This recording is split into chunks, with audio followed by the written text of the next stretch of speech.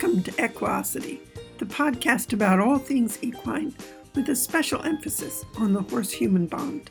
My name is Alexandra Kurland.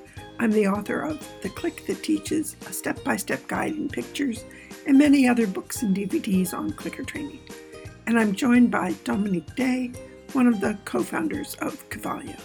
This week our guest is Dr. Susan Friedman. Susan has been helping us to celebrate the milestone of reaching our 150th episode. The day that we recorded together, we talked away the afternoon, so I've divided our conversation up into 4 parts. So far, she's given us a lot to think about. Last week, the conversation was centered around the ABCs of training. We looked at nonlinear analysis, a topic I find very intriguing. But the theme of our discussion last week was novelty. How do you distinguish between something that's just a new shiny bauble and something that's really worth exploring in depth? Susan shared a key question. How will it change what you do? When I first stumbled across clicker training, it very definitely changed what I was doing. It was a new idea that was worth pursuing. So some shiny new baubles are definitely things that you want to take a good look at, and others are just fun to play with. But then Susan raised a question about the transactional, and some would say coercive form, that some of the procedures that people developed as they were trying to use positive reinforcement in their teaching. She raised a question about that transactional way of using positive reinforcement. And Dominique asked a question of, well, doesn't that describe all positive reinforcement? So that's where we'll pick up again in our conversation. So that's the other thing to say is, not everything that is intriguing is, I guess it's just another way of saying, how will it change what you do? Not everything that's new and intriguing is necessarily relevant to the specific animal training we're doing. On the other hand, it may be. Alex knows from my parenting presentation, which I think you attended when I taught it. Yeah. And because I often have occasion to say this, one of the things that I don't like about, I don't give it a name, right? Old school behavior analysis, just for lack of a better term, is with humans is its very transactional nature. I have what you want. If you do what I want, I'll give you what I have. That super transactional, like it's a business transaction with kids, is something that I have really developed much softer, much more negotiating, much more positive reinforcement oriented way of interacting with children. But what's the difference? Is it that it's a two-way conversation?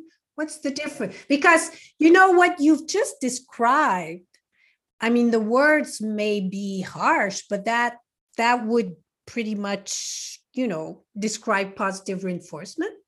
Right. It's a common criticism. And it took me a long time to come up with the word transactional. And Alex, you may have given it to me. This is something that I've been trying to find the key word for 40 years.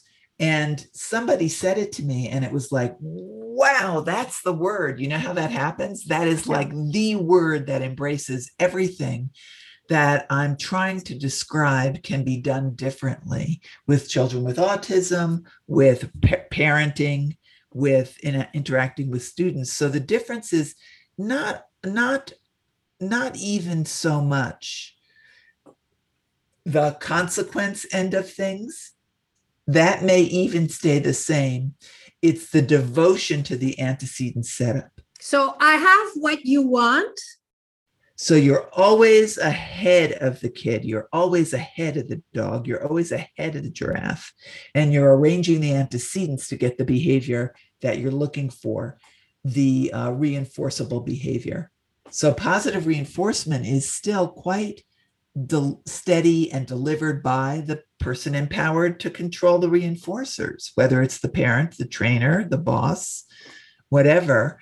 But the difference is mostly in the antecedent arrangements that let's start with a kid and then we can move to the dog, it's the same.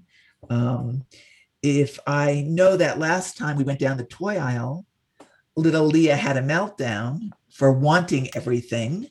And so I had to remove her from the store. What I said to her was not, you lost your negative punishment. You've lost your opportunity to be in the store. Next time I'll go with your sister and not take you. It would be more, I see that I have not taught you how to be in front of things we wish for, but can't have immediately. That was my responsibility as your teacher. Let's come back next Tuesday. And between now and next Tuesday, I'll come up with a program for us to practice how to go down toy aisles or bakeries or clothing stores. And we'll catch you being good by walking by and just expressing, I wish for that. I wish for that. And that's what we did. So the antecedent arrangement is much heavier with this point of view, the less transactional point of view. And it means that you work with the kid and then you make this big socially reinforcing deal out of it. You set up all the stuffed toys in the basement. And as she walks through each and flicks her hair, I say, you did it. You did it. Oh my, 8, 9, 10, whatever. And then positive reinforcement is delivered mightily. I would bring the male person in, the woman at the Shopko. We're working on a program. Watch us go down the toy aisle. So that kind of thing, heavy antecedent arrangement, and then go back next Tuesday and do it right for a big celebration. So now we can translate that to the horse, which I know that you both do, to the dog. You have much more antecedent arrangement than just positive reinforcement trainers who lean 99% on consequences to select for the behavior. We're setting up the antecedents so that there really isn't a lot. The smart bet, the rational bet is to do the right behavior for the reinforcer because of all of the work up front you've done. That's a little bit of a different picture. So maybe instead of saying, I have what you want, which was the original sentence before, is I've prepared you. Mm-hmm. I've prepared for how to get it. And if not it, then 5 other very reinforcing outcomes. And yeah, so the grown-ups are talking is always followed by reinforcement. But you start up with that heavy antecedent arrangement first. The animal has to contact what you've got, where it comes from. You might only ask for it under very easy conditions when there isn't another horse going by or a favorite trainer. It's not in the crossroads of the barn. I'm thinking of the beautiful Cavalia weekends that we spent together. So you're going to, by antecedent arrangement, you're going to make doing the right behavior so very, very easy. Then you reinforce it. We're selecting with reinforcers. Yeah. And then you start upping the difficulty. You don't just throw animals into the deep end. So one of our core values is the errorless learning mindset, which doesn't mean there are no errors, but it means we've done so much preparation and antecedent arrangement, there are much fewer errors in the course of the learning path. And then you move it out to more complex environments. So we start in the basement with all of the stuffed animals, and then we move it to the grocery store because food's not that big a deal. And then we move it to the toy store. That's, I think, a really high level use of our science. And the connections to dog training are obvious, that with due respect, that caregiver of that German Shepherd would need to avoid the corrections were that a core value, would need to take on very relatively much heavier antecedent arrangement and fading in difficulty, the corrections tend to be needed when you start at the deep end of the pool, right? So if I'm going to teach grownups are talking in the crossroads of the barn, when the less preferred less preferred horse is being walked by, or the less preferred trainer, and already having trained, so, exhaustion is in play, motivating operations have been abolished, et cetera, then you're going to yank that horse. But you don't go there. And that's what I told Leah. This was my mistake. I put you in the deep end of that toy aisle at Shopko. We have some work to do, and the work will be fun, very reinforcing. Yeah. So that's the difference. And just to put a final punctuation, because I hear myself going on and want to hear your reactions, is sure enough, I presented at the TAG Convergence Conference last weekend with a behavior analyst named Greg Hanley, and his presentation was on how he has changed the way that he is working with kids with very difficult behavior problems, temperous, meltdown, violent, the kind of kids that were also my background, by letting them, instead of melting down, guess what he lets them do? Just walk out the door. Wow. And that if he's got his antecedents and reinforcers arranged really well, no deep ends of pools for kids who are already having a hard enough time sitting there, et cetera, that they will come back. And so it connected to my parenting talk, my dislike of the transactional, and it connected to Ken's no buoy. Yes. Yeah. So it is always enriching, but it has nothing to do with leaving the old stuff behind or saying it was wrong. Susan was wrong when she taught the ABCs, because I heard 5 minutes of nonlinear. I mean, it's worrisome. So what has been bothering you two? So where I want to take this is something that's been buzzing in my head for a little bit while we've been talking. Values, core values. They're clearly very important to me, that they are an anchor. But core values could lead you, can core values and a strong adherence to what you think are your core values trap you, keep you from seeing things that are of value, that would be useful, that would be better ways to train? Oh, that's a good question. Yeah. Well, not my core values, but other people's.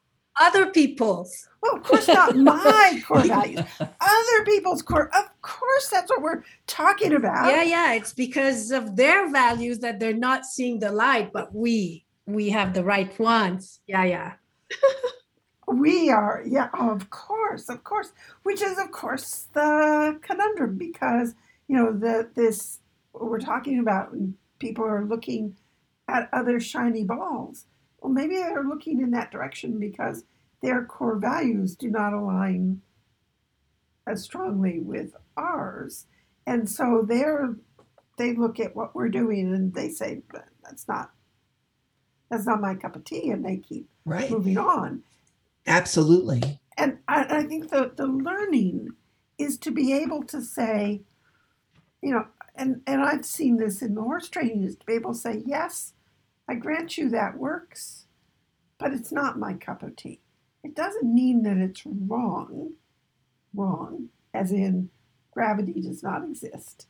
It doesn't necessarily mean that what you've chosen is worse, inferior than what I've chosen. It's just your core values are taking you down a completely different path that I'm not prepared to go. Well, even in our own community, in the clicker training community, I mean, we've had some fascinating discussions about using positive reinforcement only versus, and how sometimes positive reinforcement not well used can be very frustrating to the animal and very not a very enjoyable experience, and how we can sometimes use, I'm trying to think of a very mild negative reinforcement. Well, Susan was describing it with the rhino. Right. Yeah, but even, I mean, we've had so many of, and in our course, we give a lot of example of negative reinforcement that people do use, and they don't even think about it really as negative reinforcement, but it really is.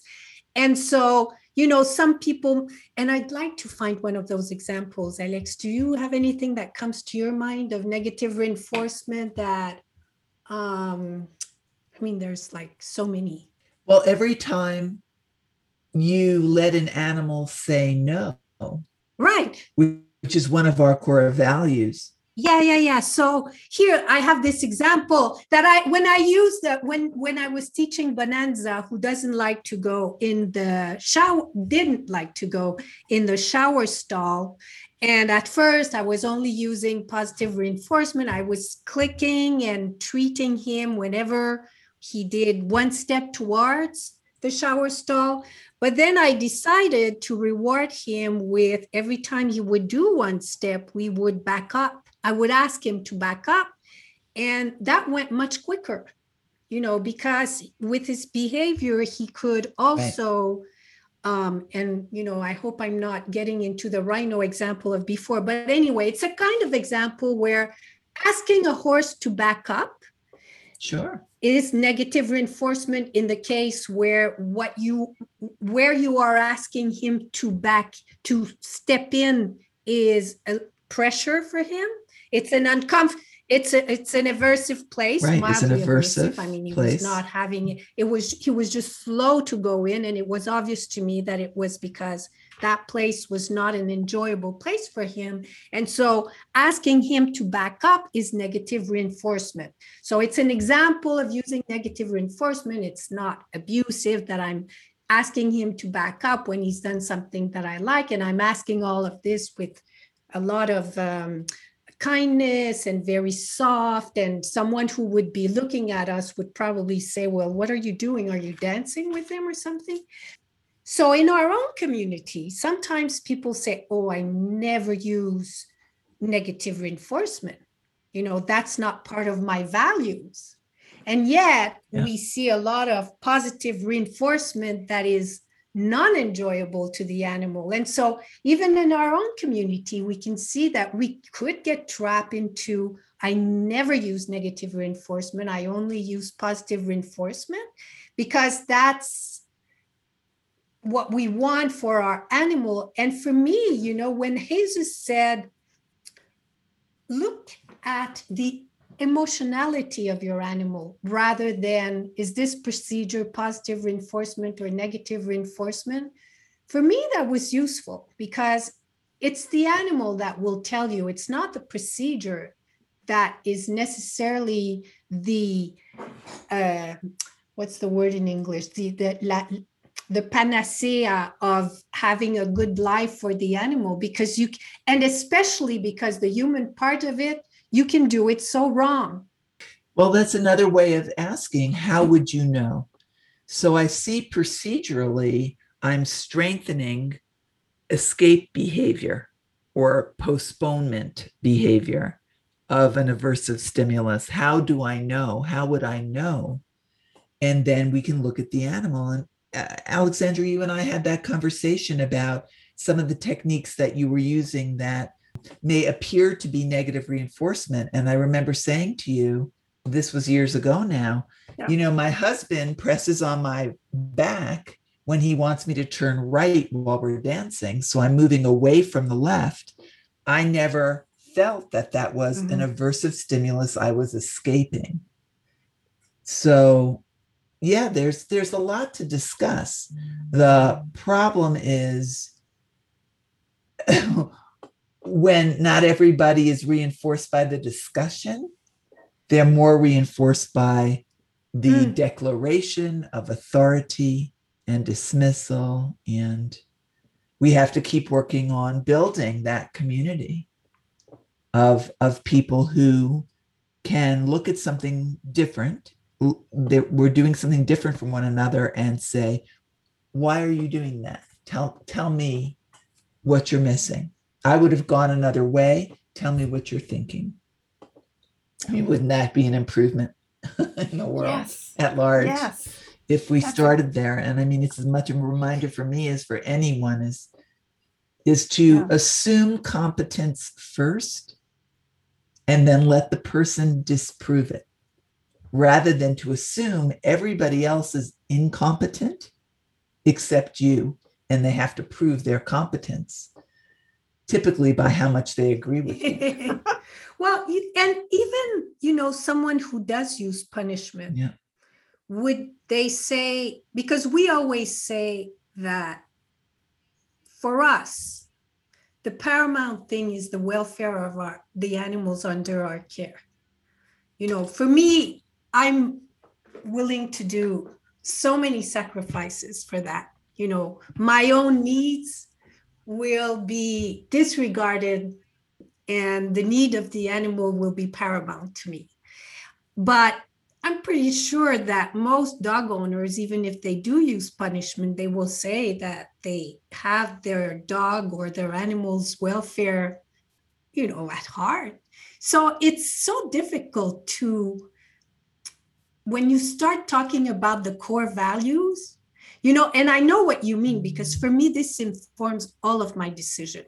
And if I had not learned about positive reinforcement training, I would no longer own any animals. I would have no interest, because for me, it's not fun. And so I would not have animals. I would have no dogs, no horses. I would be out of there for at least 10 years now. But because I have this tool now that is, for me, it's in line with my values, and it's making it very enjoyable to take care of animals and, modify behavior this way, I have animals. But it's a big subject, core values. Huh? It is. And I think we can add that to our list of key questions, which is what value is being expressed by your doing it this way? Because if you were to ask me pretty much at any age in my life, pretty much from the time I could talk and walk, if you ask me what is your number one core value, I would say control. To give me as much control over my outcomes as possible. And then as I gained power, to give the animal as much control, to give the child as much control. I'm always watching for where we can allow animals to have that voice. And so I really feel kind of lucky to be alive at this time where giving animals control over their own outcomes is really of interest to people. It is reinforcing to people, because if I had been espousing this, like in my mom's generation, they would have thought I was crazy, although that was her core value. And so luckily, I was able to come out relatively unscathed by a school system that restricted your natural need and desire and competence for control, because she was always in my corner saying, they're crazy. When you're in the principal's office again, they're crazy. They don't know what they're doing. And so, it was very protective of me. So thinking about core values and encouraging people to think, is it about using only positive reinforcement? Because that's not one of my core values. But giving animals a voice in the dialogue, making partners, having them have co-control, be co-pilots. Yeah. And that has always enabled me to consider the full breadth of consequential influences, because positive reinforcement only, fear-free, it's not one of my core values. Yeah. It's like you have to keep peeling the layers of meaning to get to what you truly mean when you say, I want to use positive reinforcement. Why? Why? Well, because when I use positive reinforcement, my learner feels in control, that they are controlling my behavior. Well, that takes us a step deeper. It gets us closer to your core value of control. My core value is being in the creative process. Mm. And that is what drives me. I love that. So my driver, we want to put it that way, is being in a creative process, is learning and expanding. And I deeply believe that is a core value for everybody. Because look at all the gardeners, the knitters, the cooks, the people who have families, that build houses, et cetera, that being in creating things, building things. Yeah, but Alex, you could be creating things and make animals really miserable. I think being in a creative process is something that can resonate with many people. It does. And one of the things that so with the clicker training, I was really lucky in being in the right place at the right time to grab hold of this idea that was using a marker signal and positive reinforcement and being able to apply it to horses. And I had the enormous fun of seeing how you could make it work for horses. Now, the idea that I'm the only one who gets to have that fun just would disturb me immensely. So what is important to me is that when the people that I am interacting with, that they are also in a creative process. That it's not me saying, this is how you do it. Follow these instructions. You give them control over their outcomes. I give them control over their outcomes. It's a really core. And you do that for your animals too, because you keep saying that they co-create behaviors with you. That's right. So it comes to control. I do like being in control. And then we have to take apart, well, what do we mean? It's just a word. And I just wrote on a Facebook response. So what we have to peel back the layers. When I talk about control, I don't mean mine over other animals. I mean, everybody in the room should participate in this wonderful meal. Everybody should have as much control over their own outcomes as possible. And then if we teach these core values to children, like a core value of, I can control the door from hitting your face, or I can control the use of fuel by riding my bike. If we teach them that it's not just about getting, people, it's funny in our society, we think so little of humanity that we assume given control, people will do bad things with it. Yes. And so we work really hard to keep them from having control, when what they do with their control is another teaching opportunity. We teach those values, we teach the skills, so that if you give them control to do good things because you've taught them good things bear the reinforcers, then you don't have to be afraid of animals in control. So it's a very volatile word, to be sure, and it takes a lot of time to peel back the many layers. It's teaching choice. You don't take a small child into the ice cream store where there are 50 flavors and say, what flavor ice cream do you want?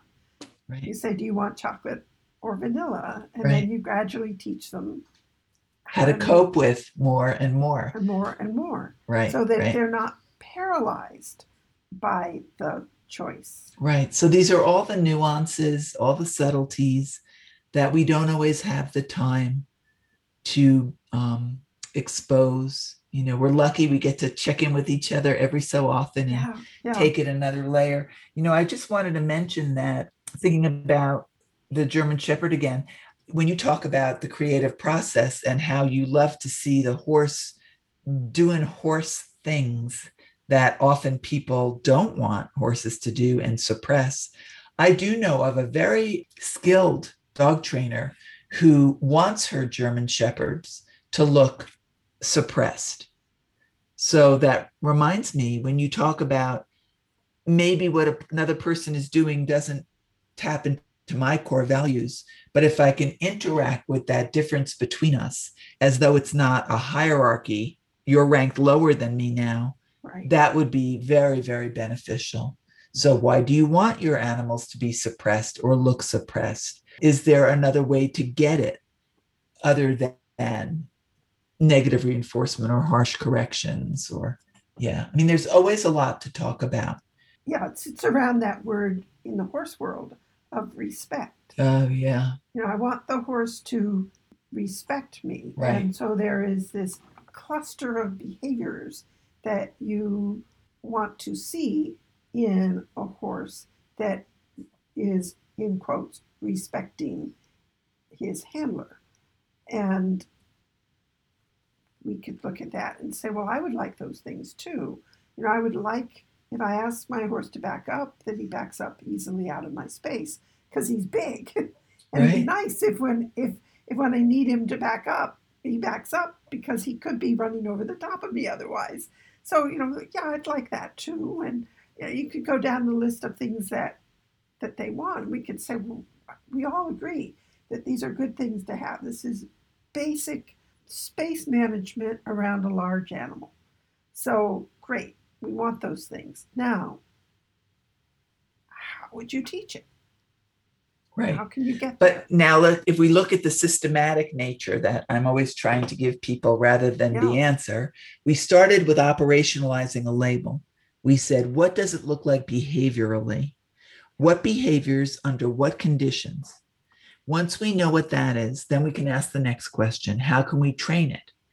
And of all the many ways to train a behavior, is there one that leaves the animal in the least intrusive arrangement? That is the way that leaves the animal in the most control of its own outcomes. And if not, if we can't, then we move up that hierarchy or we add a little more pressure. But the question should always be asked because that's one of our core values. But also because, when we say we want to give them control over their own outcome, a lot of those outcomes are accessible through us. And so that means sometimes that, or it can look to someone who has a different mindset that the animal is controlling us, is trying to control us. And they're trying to control us. And we're okay with that because we think it's great that they've learned to use their behavior to control their outcomes. And so if we are the ones who are providing a lot of the outcomes, in a way, and I feel like that all the time, that my dogs are training me. That's the way it should feel. Yeah, I think that's a great point. So there's that whole quagmire, that black hole of, well, but I'm the parent. So what does parent mean? What is that label? I'm the caregiver of this dog. What is that, being the steward of an animal, a kid? What does that mean in terms of how we behave, how we feel, how we think about behavior? It's my job to keep kids safe and to teach them to be able to manage the things life will throw at them, to be able to find Easter eggs, to be able to acknowledge unspeakable woe and stay there for a while. So what is it to say, I'm the caregiver of this dog, giving it control over its outcomes? I mean, when I first started teaching in the parrot world, one of the loudest lay experts said, if you follow Friedman's way, you will have birdie bedlam. And I wore that as a badge of honor, birdie bedlam and animal anarchy.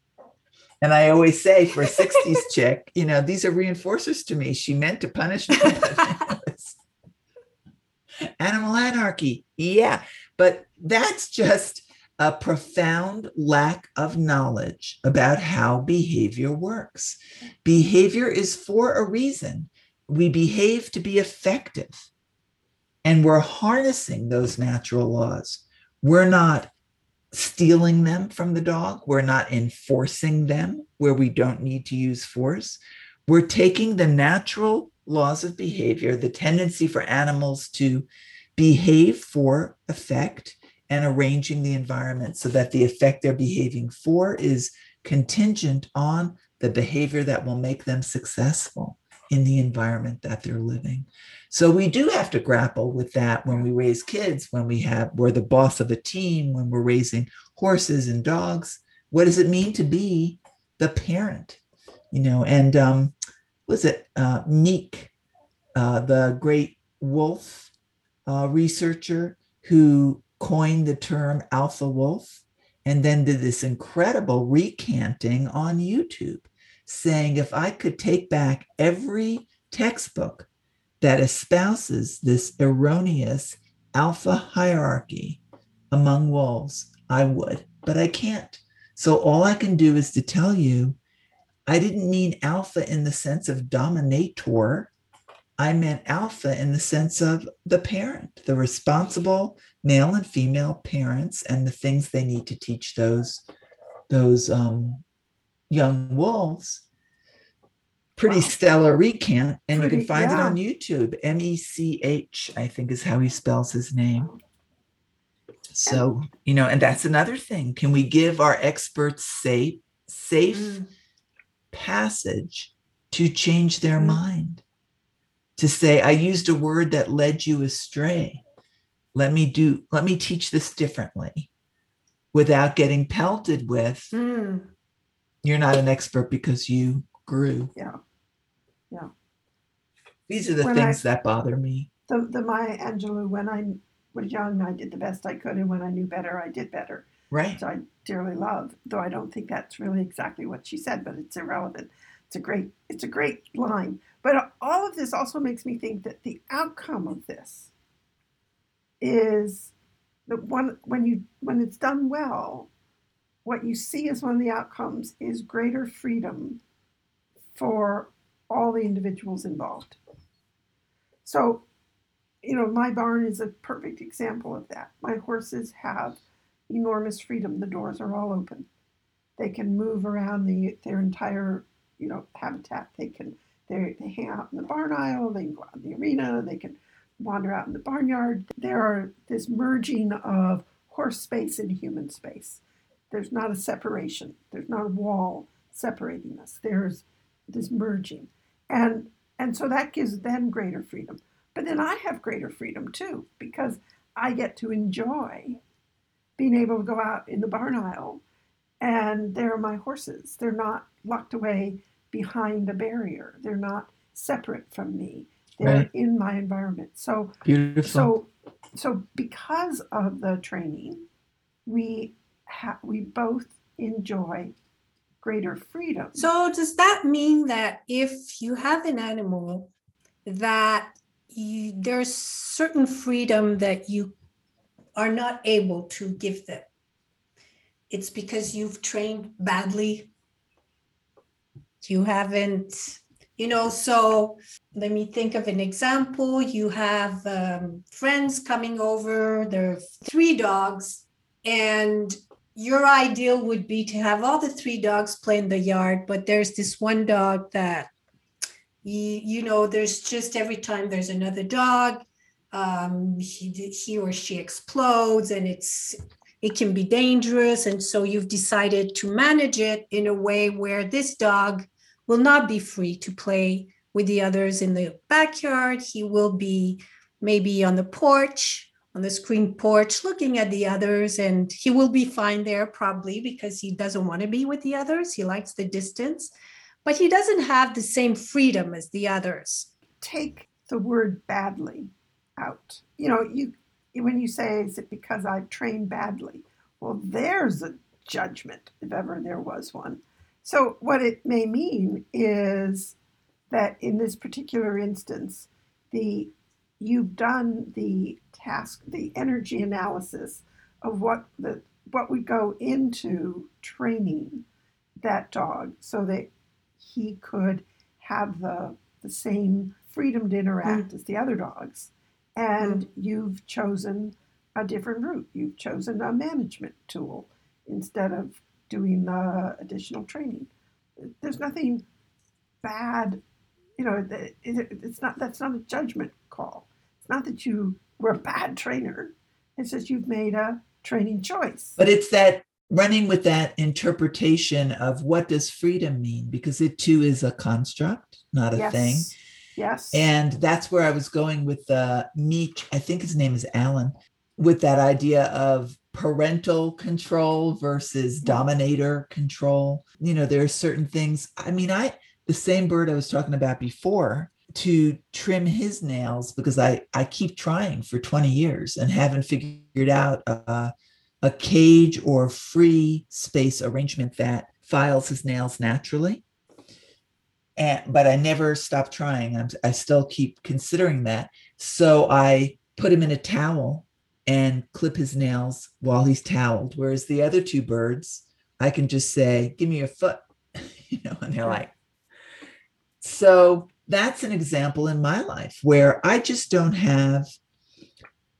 have chosen not to have the allocation of time, resource, and energy to teach this guy to give me his foot. Rather, I catch him up in a towel, and I do that as well as I can do it, given the limitations of that I've taken away his freedom.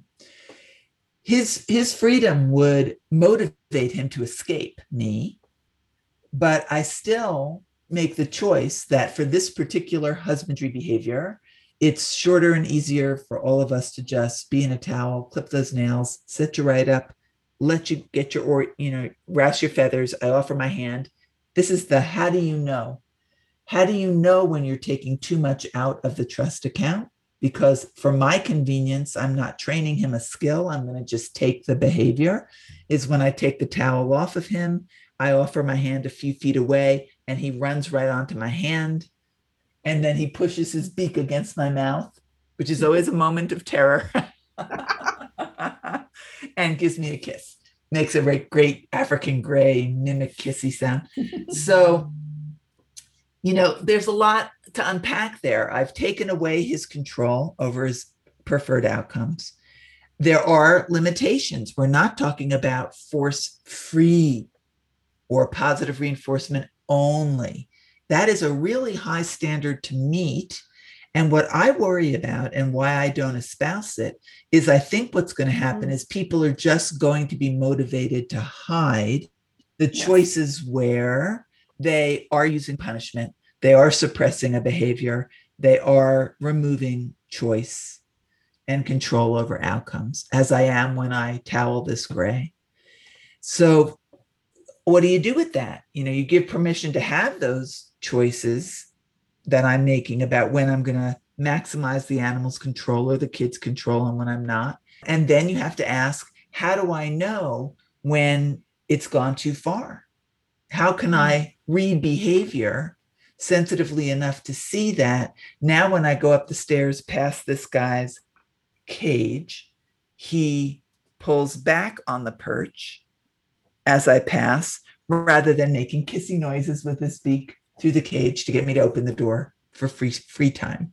I think that's more where we would benefit spending our time, teaching people to ask, how do you know when you've pulled too much out of that trust account? What does it look like to have a behaviorally bankrupt relationship with an animal? And how do you see the least discernible evidence of that beginning so you don't have to bankrupt it, rather than say the standard is use positive reinforcement only, which frankly on this planet I think is not possible without driving people who are doing very normal, acceptable things at normal, acceptable rates from hiding it from us because they think the standard is positive reinforcement only.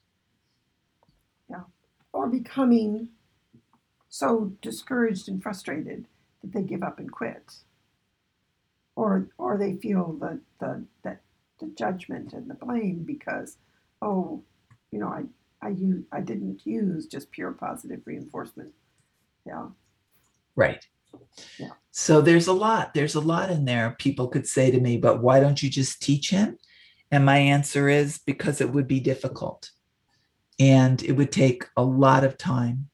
So I just choose to do this kind of quick and dirty, and I watch very carefully the bank account. And I try very hard. You've heard me say often, Dominique, I know from LLA, say it's not the absence of aversive stimulation we're going for, it's a ratio that there should be, pick a number, for every 10 aversive experiences, there should be 50 positive experiences where the animal's in control, accessing those outcomes effectively, those positive reinforcement outcomes effectively, as they were born to do. It's not about the absence and presence, it's about the ratio. I think that's a more useful way of looking at it than to say there should be no aversive stimulation. I just can't. This planet will not deliver on that promise. This planet will not deliver. That gets us back to where we started a very long time ago, which was with resiliency.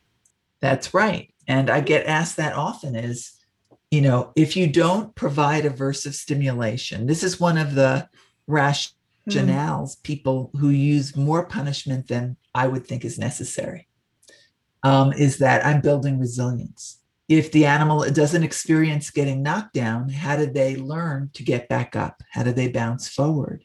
Yeah, you hear that from parents too. That's right. And I mean, my answer for me, it's very, very clear. You teach it by approximation with an errorless learning mindset, fading in the difficulties. You don't start by just dropping them in the deep water. So teaching resilience, industriousness, persistence, all those things we want, for example, in a search and rescue dog or a search and rescue human, you don't start there with those really lean schedules of reinforcement and those really tough terrain and the hard decisions because every environment is new. You start by teaching a scent in a box in your basement with consistent, continuous reinforcement. And that none of this is, Susan and Alex said it was okay for me to put a twitch on my horse and 3 men and a boy hold him down while we trim his feet. No, that's not what we're saying. No, I think the both of you have dedicated your whole life to teaching the opposite. And people will misunderstand because it's a lot to understand. It's a lot to unpack. It's a lot of words. And we just need to keep opening the conversation where we can to try and make sure that the misunderstandings don't take very long. I see often people will say, well, Friedman said, and I'll look at my family and say, but I wish I had, because it was really good. It works both ways for the wrong stuff, the right stuff.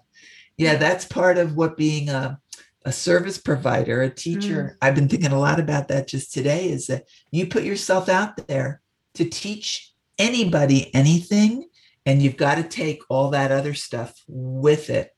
You've got to have a thick skin. You've got to learn how to not empower the hurtful stuff and how to reconsider whether you really did say it poorly and you can do better next time. And I mean, it's a constant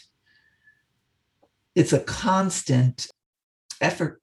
It's constant approximations. I write a set of instructions. I present it to a horse handler team. I see what they do with that set of instructions. I think, oh, isn't that interesting? That's so not what I intended. Right. Let me refine. Let me add a few more steps, because I see how my words are being interpreted, and that's not what I intended. So let me see if I can clarify it. Yeah, but the social media has become really hard, I think, for public people. And a lot of people are actually reconsidering being in a public life. I'm thinking here, for instance, in politics, people are saying they're withdrawing because of all the criticism, the harshness of the criticism on the social media. It's worse than it's ever been, yes. And the more anonymous, of course, the more harsh it is very often. But we're at the end of that pendulum, I hope. Yeah, I don't know. I think, it broke through a whole new repertoire of nasty, and it's going to be hard to get that back in the box. I think, but it's a challenge we have to work on. And it's endless, right? Did anybody ever think it wasn't going to be endless challenges on this planet? that's what behavior is for. That's what it evolved to do, That's right. right? To allow That's us to tackle those endless challenges and hopefully be effective much of the time. Much of the time. And one of the things that I so appreciate about our conversations is that you're so good at taking all of this chaos of ideas and different ways of looking at things and talking about things and finding the core. I don't know that I want to call it simplification, but clarification, so that we've got something to grab hold of that provides good guidance, and that then allows us to reach out and explore new ideas, but it gives us an anchor from which to look at those ideas. And so Susan, I just totally so appreciate your spending the afternoon with us. And I've been looking at the clock thinking, oh, we've been greedy. And that this is going to be far more than our 150th episode, that if we keep going, we might have to carve this up to get you into the 160s. I love you both. I love you both. You enrich my thinking and are so validating, so challenging.